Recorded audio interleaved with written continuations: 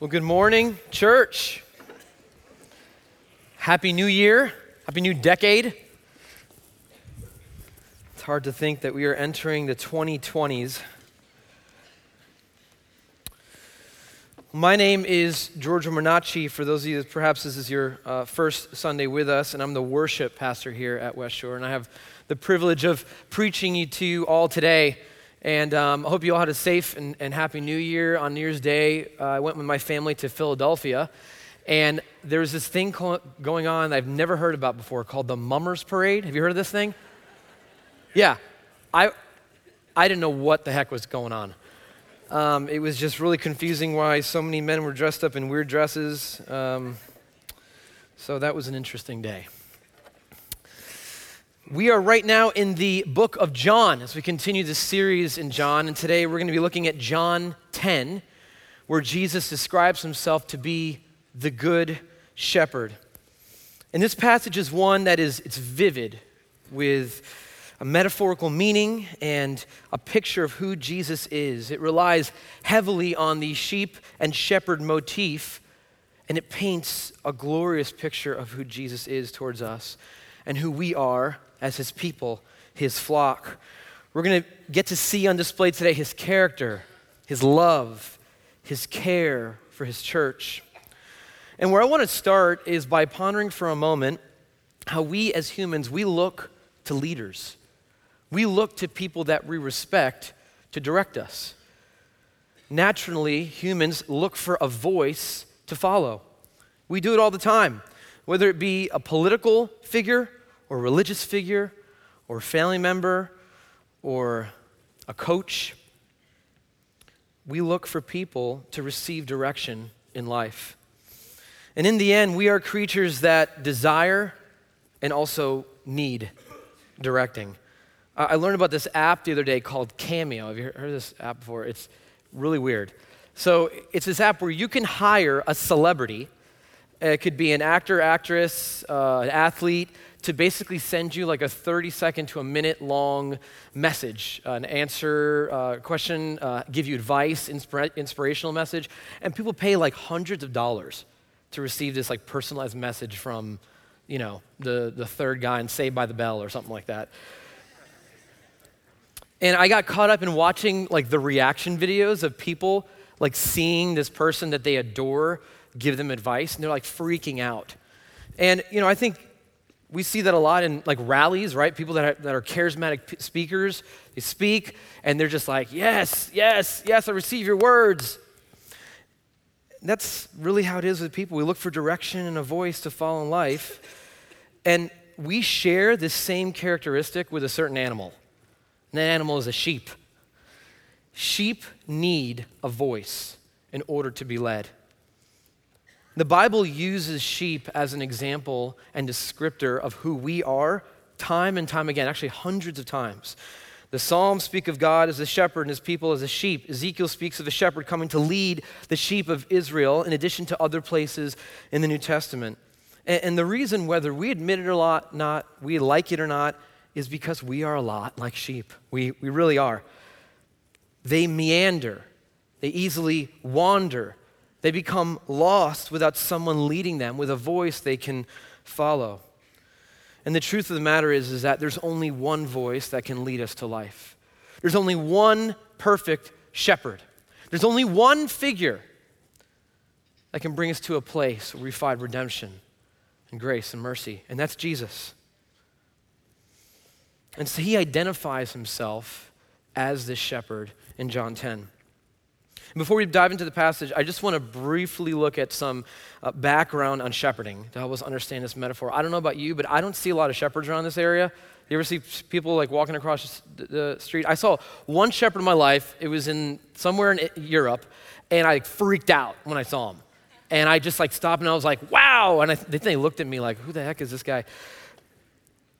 So back then, shepherding was of cultural relevance. It was a really important job. It was a position that was a needed part of Jewish life. Shepherds raised and cared for sheep, and the sheep then provided wool and milk for people. And there was also a special lot of sheep that were raised for sacrifices according to the Mosaic law that God gave the people. It was a metaphor that people would understand because of its regularity, but more so than that, it is a spot-on descriptor of who we are and who Jesus is.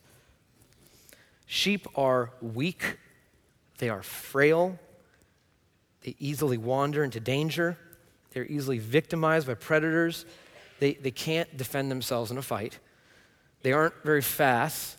When you think about like what a lion, it roars, it's got claws and big teeth, dogs bark, even cats like do that horrifying hissing thing that they always do to me for some reason.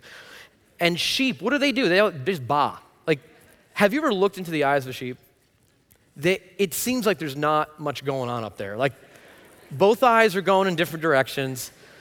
They just, I don't know, I don't think they're cute. Like, I need to stop throwing shade at them. So there's this story that I found from BBC News in 2005, and it's not funny. I'm not gonna laugh, but I may. The title is Turkish Sheep Die in Mass Jump. So we're not off to a good start. Turkish shepherds watched in horror as hundreds of their sheep followed each other over a cliff. First, one sheep went over the edge, only to be followed by the whole flock. More than 400 sheep died in the 15-meter fall, their bodies cushioning the fall of 1,100 other sheep who followed. Now, can you imagine being the shepherd, being someone who finds these sheep, and you literally see 1,500 sheep laying in this cliff and 1,100 just baaing at the same time? Like, I can't even picture it. And so we see that, and like they're just not the sharpest tools in the shed. Sheep are not. You know, as I say these descriptors, it can almost seem insulting that we're compared to such a defenseless and sometimes extremely dumb animal. Like, I don't know about you, but like I can do some things. I changed the brakes in my car last week. I'm really proud of that. Hopefully it works well. So far, so good. You know, I can grill a steak. I can play an instrument. I won my fantasy football league last year, and I'm very, very, and I saw some applause. I'm very proud of that. And I want to think that my prayers worked when the Patriots were finally defeated last night and their reign ended. Yes. And the people that are not clapping are Patriot fans, apparently, so. But all jokes aside, the bottom line is this, is that it's despite our best efforts, we cannot do anything truly glorifying to the Lord or life-giving apart from the leading and power of Jesus. We can't. We cannot find our own spiritual security. We cannot lead ourselves to living water. We cannot be sustained under our own strength. We cannot be redeemed by our own actions. We need a leader. We need a shepherd that brings us to life and empowers us to do his will. And I know this just from my experience because every time that I try to lead myself, I fail miserably. I always end up being wounded, lost, confused.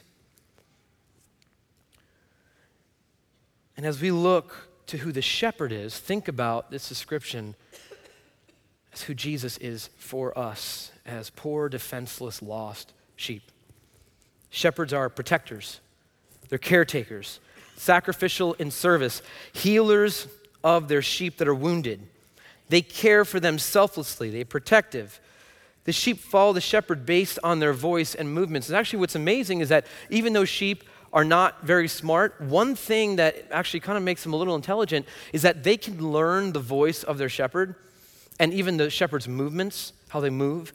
And so if someone random comes along and tries to like command them, they won't follow.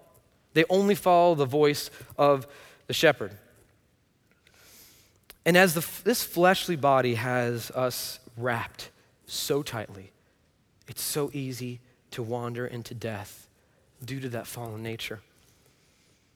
And before Christ, that's what we were. We were far off. We were lost. We were hurting. And so thus we are compelled to need one to lead us. But not just any shepherd with a rod and a staff, not just any person that can do an eloquent speech. We need one that is willing to go all the way to death to protect and save the flock. Who protects not just out of duty or because he's just a hired hand, but one who delights to care for us. And God, in his goodness and mercy, saw his people needed one and provided one in his perfect Son, Jesus. And in all this, there are two positions for all of us in here. You are either lost or you are found. You are either wandering or you are in the flock of Christ. There's no middle ground. And perhaps you're here today and you're not a follower of Christ. Perhaps you're here and you are wounded. My prayer for you today is, as we go through this passage, that you hear the Savior calling you to his side. That you hear him, how he can grant you forgiveness and abundant life. And for us that are followers of Christ, my prayer today is that it's just a reminder of who our Savior is. That we would want to perk our ears up so we can listen to him say sweet, sweet words of mercy and grace. And that in that we believe, we follow, and we listen. So turn with me to John 10, verse 1. We're going to read this whole passage and then we're going to break it down.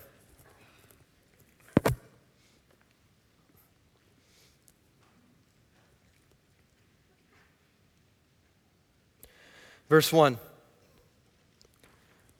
Truly, truly, I say to you, he who does not enter the sheepfold by the door, but climbs in by another way, that man is a thief and a robber. But he who enters by the door is the shepherd of the sheep. To him the gatekeeper opens. The sheep hear his voice, and he calls his own sheep by name and leads them out. When he has brought out all his own, he goes before them, and the sheep follow him, for they know his voice. A stranger they will not follow, they will flee from him, for they do not know the voice of strangers. This figure of speech Jesus used with them, but they did not understand what he was saying to them. So Jesus said again to them, truly, truly, I say to you, I am the door of the sheep. All who came before me are thieves and robbers, but the sheep did not listen to them. I am the door. If anyone enters by me, he will be saved and will go in and out and find pasture. The thief comes only to steal and kill and destroy. I came that they may have life and have it abundantly. I am the good shepherd. The good shepherd lays down his life for the sheep. He who is a hired hand and not a shepherd, who does not own the sheep, sees the wolf coming and leaves the sheep and flees. And the wolf snatches them and scatters them. He flees because he is a hired hand and cares nothing for the sheep. I am the good shepherd. I know my own, and my own know me, just as the Father knows me, and I know the Father, and I lay down my life for the sheep. And I have other sheep that are not of this fold. I must bring them also, and they will listen to my voice. So there will be one flock, one shepherd. For this reason, the Father loves me, because I lay down my life that I may take it up again. No one takes it from me, but I lay it down of my own accord. I have authority to lay it down, and I have authority to take it up again. This charge I have received from my Father. There was again a division among the Jews because of these words. Many of them said, he is a demon and is insane. Why listen to him? Others said, these are not the words of one who is oppressed by a demon. Can a demon open the eyes of the blind? So what Jesus seeks to do in his passage is remind us what his perfect and incredible character is as the good shepherd, that he is worthy to be followed. To remind you of the love he has for you as one of his flock, and that he is the only way to life. He is all sufficient. And it's worth noting here that the New Testament was originally written in Greek.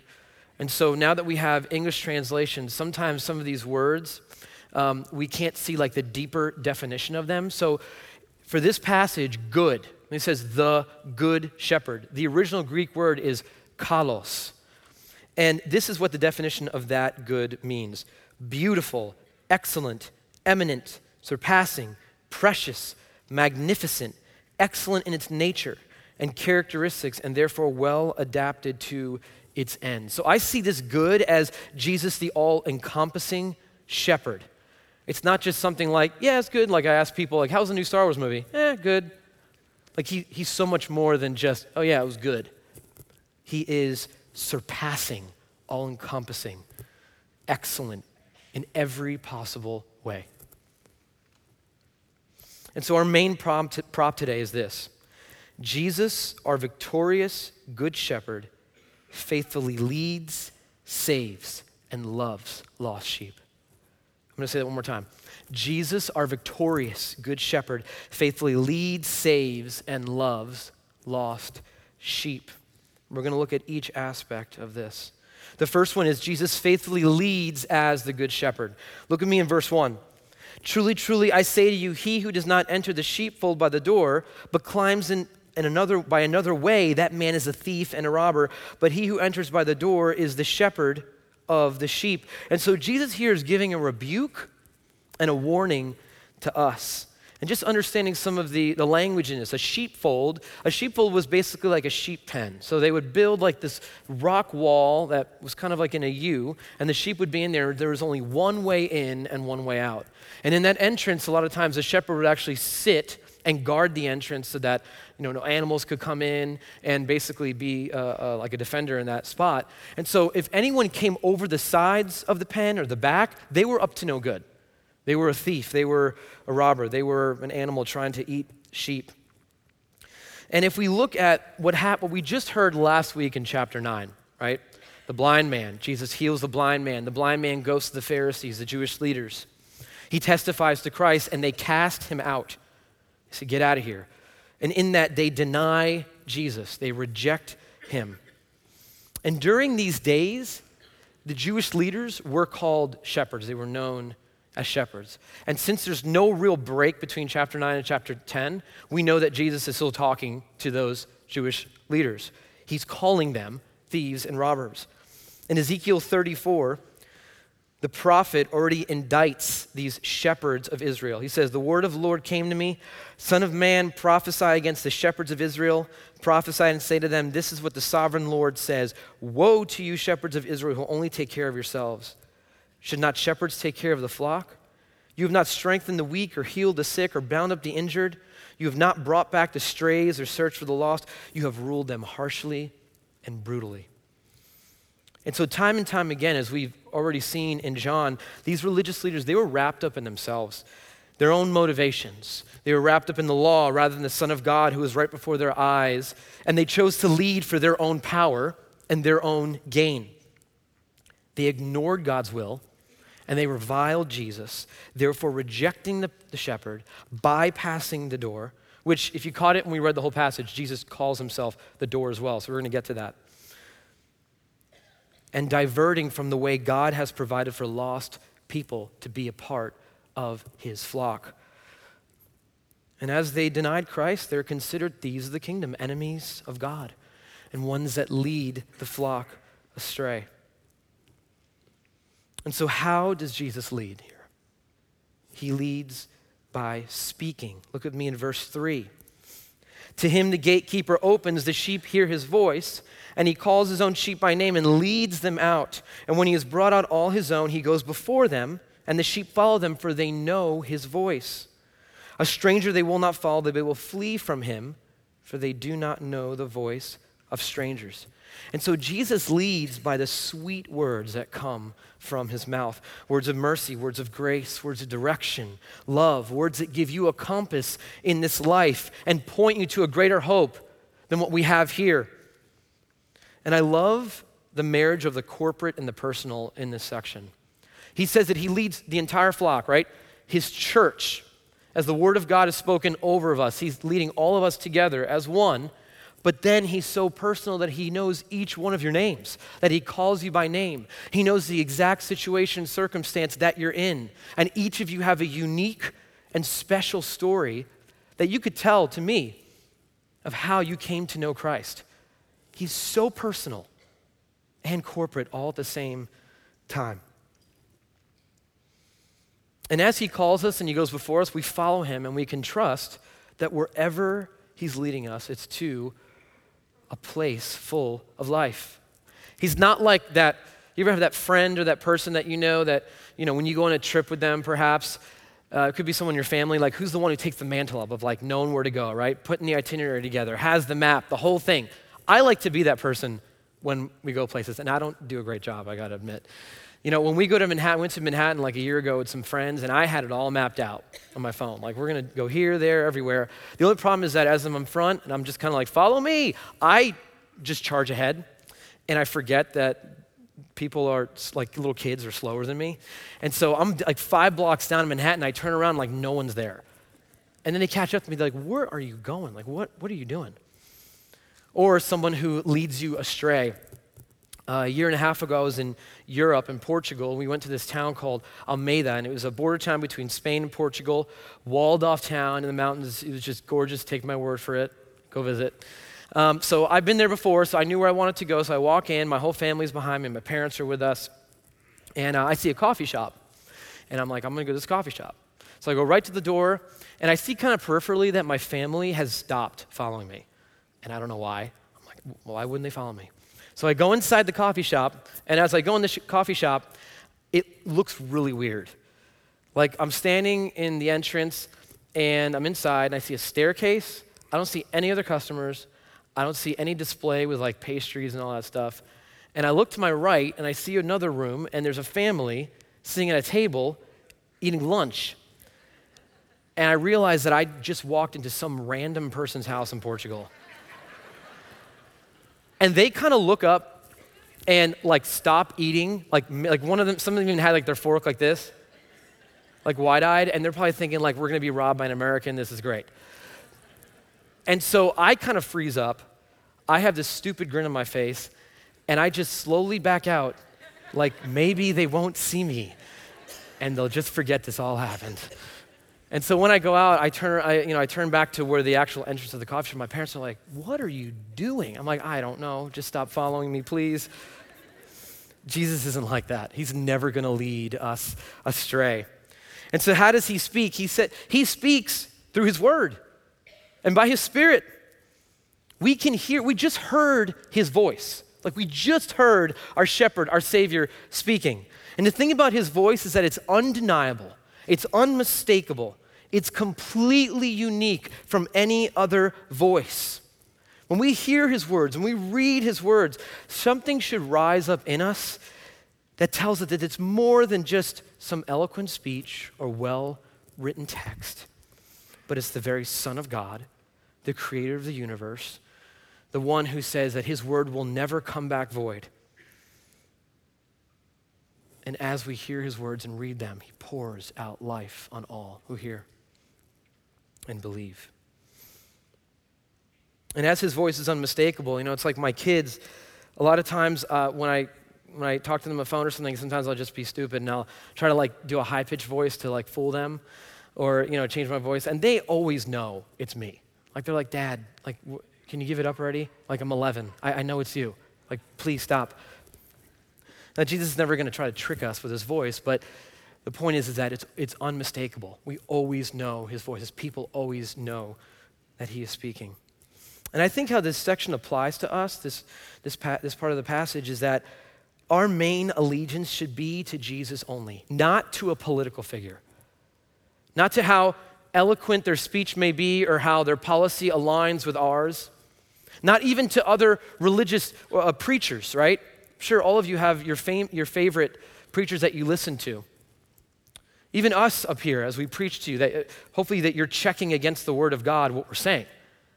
Your main allegiance, the primary person that you should listen to when hear speak is Jesus. He's the only one that has the perfect words of life.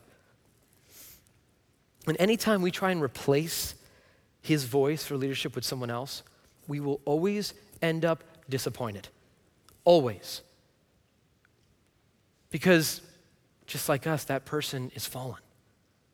And they need to follow Jesus as their shepherd. And I think one of the greatest examples of Jesus shepherding us by his words is through suffering.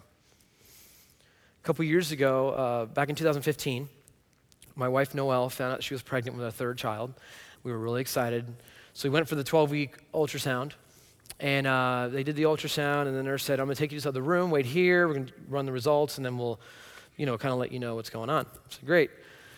So we sat there, and she came in, and she said, so the doctor read the results, and we can't find a heartbeat. And I was confused. Like, what do you mean you can't find a heartbeat? Like, can we just, like, is the machine broken? Did you not hear it? And she said, no, that the baby's not viable, the baby is not alive. And it was in that moment that a ton of bricks just felt like it had fallen on us. We were in deep sadness, deep despair. But one thing that I remember about that time was how the words of God, the words of Christ comforted us. I read over the next 2 weeks Job voraciously, and I saw things in that book that I had never seen before. And it was like Jesus was reminding me and speaking to me directly through how God spoke to Job, that you don't need to understand the why. You just need to understand that I am God and that my purposes cannot be thwarted. And this is for your good and for my glory. And I'm leading you through this. Trust me in this. And it gave us great comfort. And I'm sure each of you have a story like that in your life, where you went through a time of suffering and the words of Jesus comforted you. I have many friends, even friends right now, that are going through much suffering. And it's like when I talk to them, the thing that comes up is how the Bible is speaking to them in a new and fresh way. That's what his words do.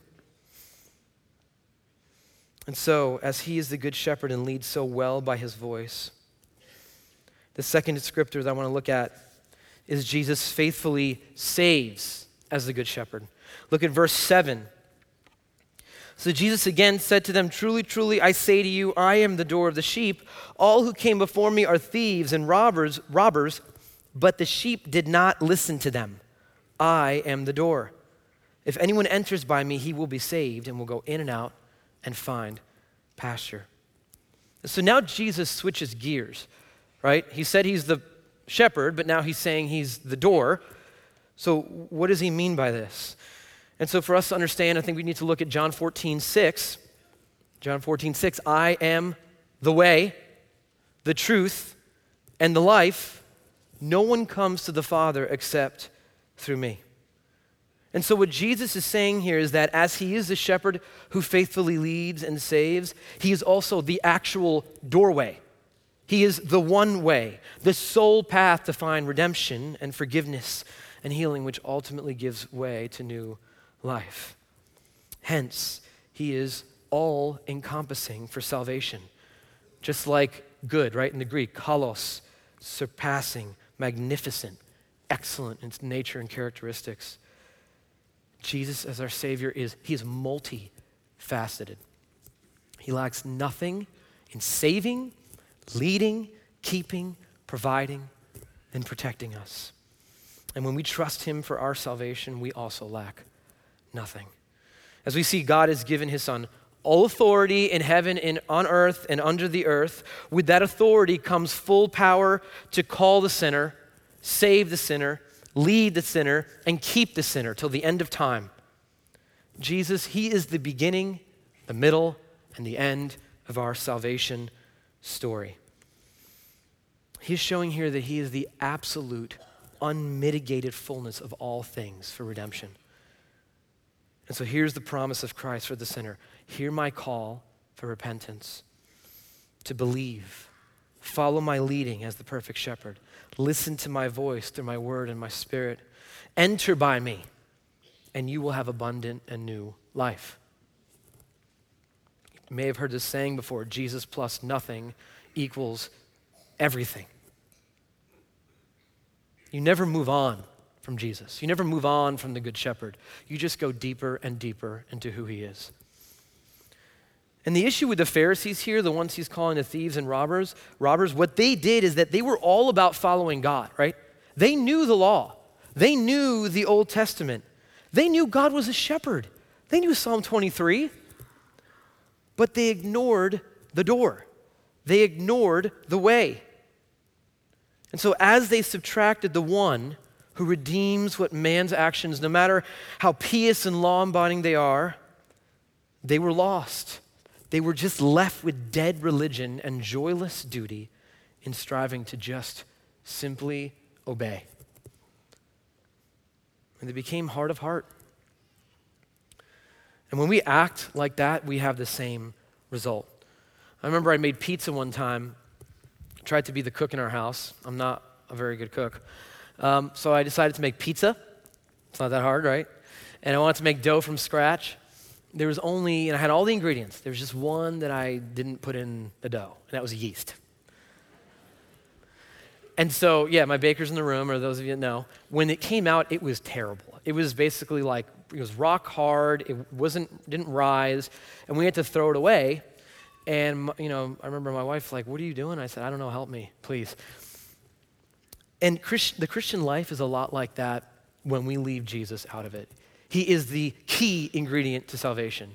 He is the central thing that we need in our life so that we are not left with just dead religion and hard hearts and legalistic behavior. He is our door. He is the one we follow. He is the one we listen. Our lives need to be centered on him. And so as we see that he is all-encompassing and more than enough for salvation, where does he lead us to? He leads us to abundant life. And this is his promise in verse 10. The thief comes only to steal and kill and destroy. I came that they may have life and have it abundantly. And so Jesus, again, is making this sharp distinction between who he is by his action and power and the function of the thief. And the way he describes himself is the one who will bring life that is ever-flowing, that is bountiful, constant, rich, plentiful. And so what is abundant life, right? We've heard that a lot before.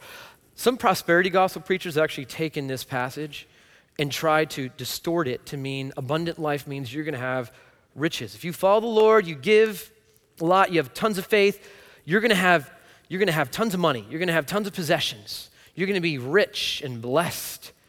That is not what Jesus is saying at all here. He's saying something that is so much better, deeper, wider, and something that lasts far longer than any number of possessions or wealth one can attain. It's a prize that can never be taken away from you. Something that, again, that if you have nothing in this life, you have everything. It's life solely found in Christ Jesus that makes your life today, this life, purposeful, meaningful, blessed, as you have his Spirit within you, renewing your dry bones. Abundant life means being filled with the riches of Christ so that in every situation you can spiritually stand strong, so that you can find true joy as he is your King and your Lord, and not whether your circumstances are good or bad or how much you have in this life. Abundant life is new life with him today, but it's also the promise of eternal life with him that day in heaven. We'll see him face to face, worshiping him for endless days. That's what he promises. So how does he accomplish this? How does the Good Shepherd give lost, impure, unholy, rebellious sheep abundant life? By dying, by becoming the lamb that was slain. Verse 11, I am the Good Shepherd. The Good Shepherd lays down his life for the sheep. And so he does the unthinkable. He allows himself to be stripped and carries the full brunt and burden of God's wrath. He disregards his own life and surrenders it on the cross so that we could have his life. And as we go back to that fallen condition of us, right? Lost sheep, once cursed God. As God cannot look down on impurity because he is fully holy and pure, the pure had to be sacrificed. So as God is presented as the perfect sacrifice, we don't just survive as sheep, but we end up thriving in his redemption and his life. He is all-encompassing. He is excellent. He is the Good Shepherd in every way. So we've seen that he faithfully leads and saves. Now as a Good Shepherd, he faithfully loves. Look at verse 12 with me. He who is a hired hand and not a shepherd, who does not own the sheep, sees the wolf coming and leaves the sheep and flees. And the wolf snatches them and scatters them. He flees because he is a hired hand and cares nothing for the sheep. I am the Good Shepherd. I know my own, and my own know me, just as the Father knows me, and I know the Father. And I lay down my life for the sheep. So back then with shepherding, there would be these hired hands. A lot of the flocks were massive, like 3,000 sheep, 4,000 sheep. You can't have one person trying to herd that. Like I have trouble herding 4 kids. I can't imagine 5,000 sheep. So a lot of times shepherds would hire these hired hands, and they were basically like shepherd mercenaries. They were there to do a job.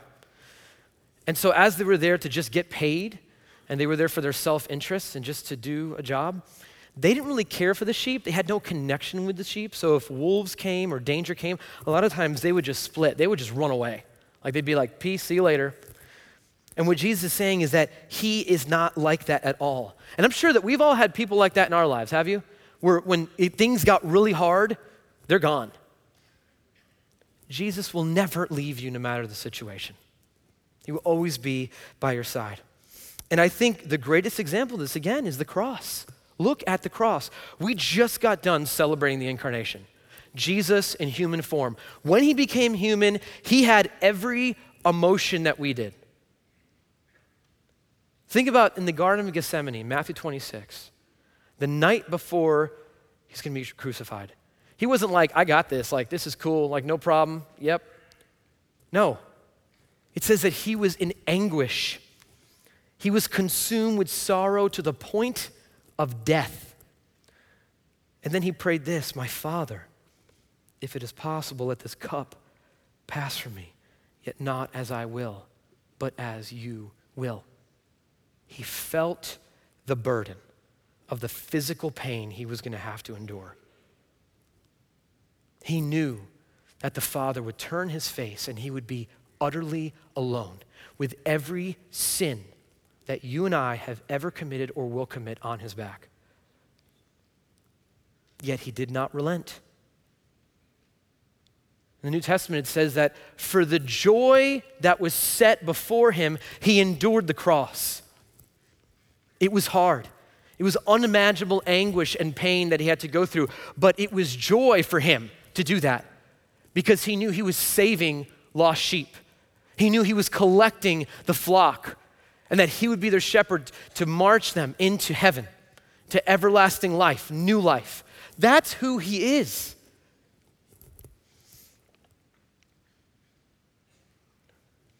So he holds the office that the Lord has given him as shepherd fully, with joy, lacking nothing.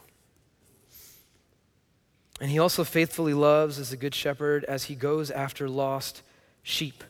In verse 16, and I have other sheep that are not of this fold. I must bring them also, and they will listen to my voice. So there will be one flock, one shepherd. And what he's saying here is he is always pursuing the lost. He is going after those wandering sheep, no matter how far they may be, no matter how wounded they may be. He desires that all would be saved. And friend, perhaps you're here today and you feel you're too far gone. You feel that you're that sheep. Maybe you've gone over that cliff and you're like, there's no way that he can find me. That's a lie. Think about Luke, where he says that he will go and find that one sheep that was lost and leave the 99. The 99 are safe. But as he goes and he brings back that one sheep that's wounded, he rejoices for he found that one lost sheep. That's what his desire is for you today. So hear his call. And so he leads, he saves, he loves as a good shepherd, and finally, he is the victorious shepherd. Verse 17. For this reason the Father loves me, because I lay down my life that I may take it up again. No one takes it from me, but I lay it down on my own accord. I have authority to lay it down, and I have authority to take it up again. This charge I've received from my Father. And so he completes the gospel story here by not just stopping at his death, but also talking about his resurrection. And what this shows us is, yes, he's a caring shepherd. And we remember Precious Moments stuff, right? Those little figurines, it's so cute. Like my aunt had a picture in her house of the Precious Moments, Jesus being a shepherd. And it's like a little boy, so meek, so humble. And what Jesus is saying here is, yes, he is humble, he is meek, he is caring, but he is the roaring lion of Judah who defeated death. He didn't stay in that grave. He's the one who cannot be contained or defeated by any man or creature. He's the one who laughed at the grave on the third day and rose. And he's the one who declares his life is his own to give up and his own to raise. Jesus was not a helpless victim. He was not just taken advantage of by evil men. No. He's the one who wills his death and wills his awakening in the grave, displaying his unfettered reign, supremacy, and authority over all enemies.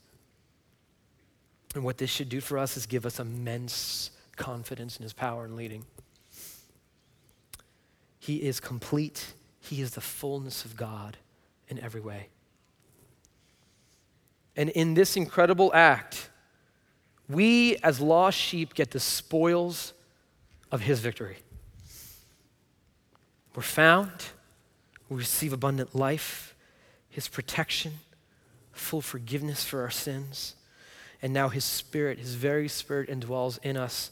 And his Spirit allows us, gives us the power to even hear his voice and follow him. And we are promised a hope that is eternal, unfading, kept in perfect security, that he will once again return to gather up his flock. And so what does this all mean for us, right? Leads, saves, loves, victorious, good shepherd, lacking in nothing, excellent. 3 simple things: believe, follow, and listen. Believe that Jesus is who he says he is. Unlike at the end of the passage, those Jewish leaders that said he's insane, he has a demon in him. Rather, no, he's not. He's the one who can open the eyes of the blind. He's the one who can bring the sinner back. He's the one who can redeem the most vile person. Believe that no matter the circumstances in your life, the peripherals may vary and change. You may have wolves run into your life. You may see storms brewing, but trust that he is leading you through it. He is the good shepherd. And follow him wholeheartedly, as he will never fail you. Follow him as he leads you to pasture with his rod and his staff. Follow the good shepherd to where he wants to take you. And listen to his voice above all other voices. Don't let anyone else crowd out his voice, no matter how charismatic that speaker may be. He's the one ultimate voice that gives life through his word, his Spirit, to receive hope. Listen to the good shepherd. And so, in conclusion, what's incredible, as he is our all-encompassing, everything we need shepherd, he will never stop fulfilling that role, ever. 1 billion years from now, when this world passes away and we are in his presence, he is still the shepherd. Revelation 7, we have this picture of heaven where it says there are myriads and myriads of people before the throne of God, and they're singing praises to him. And John writes this: "Then one of the elders addressed me, saying, 'Who are these clothed in white robes, and from where have they come?' I said to him, 'Sir, you know.' And he said to me, 'These are the ones coming out of the great tribulation. They have washed their robes and made them white in the blood of the Lamb. Therefore they are before the throne of God and serve him day and night in his temple. And he sits on the throne. He who sits on the throne will shelter them with his presence. They shall hunger no more, neither thirst any more. The sun shall not strike them, nor any scorching heat. For the Lamb in the midst of the throne will be their shepherd. And he will guide them to springs of living water. And God will wipe away every tear from their eyes.'" He never stops being our caretaker. And so now, as we have abundant life, as the Spirit indwells in us, we will one day find that perfect pasture, as we're still in a fallen world. We still see rot and decay all around us. We can look to that time where he will lead us as a shepherd and continue that role. We will dry every tear. He will lead us into eternal life. And so for some of you that are not believers,